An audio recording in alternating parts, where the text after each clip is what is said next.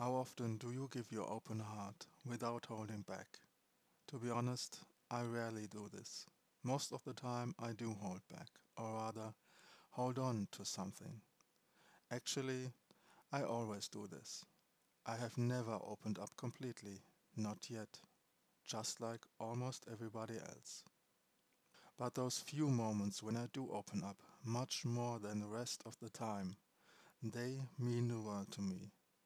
Even though I know the love I feel in those moments is just a glimpse of what can be, that glimpse changes everything. It is the most beautiful gift, one that I try to pass on. But there is a fundamental problem. How could you explain, let's say, sex to somebody who has never had it? Not just the abstract concept, but the actual experience. How could you even explain what it feels like to become one with another person, sexually and spiritually?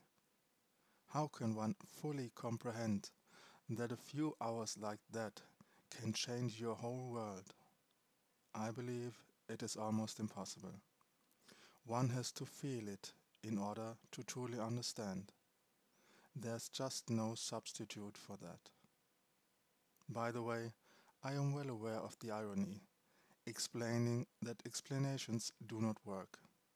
But I also know I have to give you something. I can't just tell you to do this or do that without any context.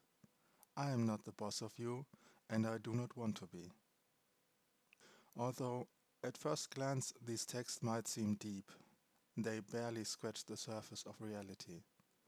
I am well aware of that too. But that is fine. I do not want to explain the universe. I just want to make you curious enough to give the exercises a shot.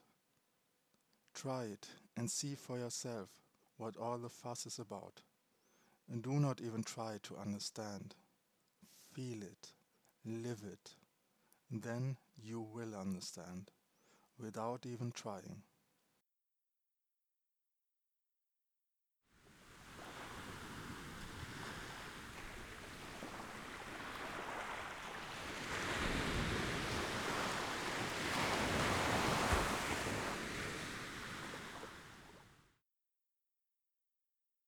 Find more at wolfion.de.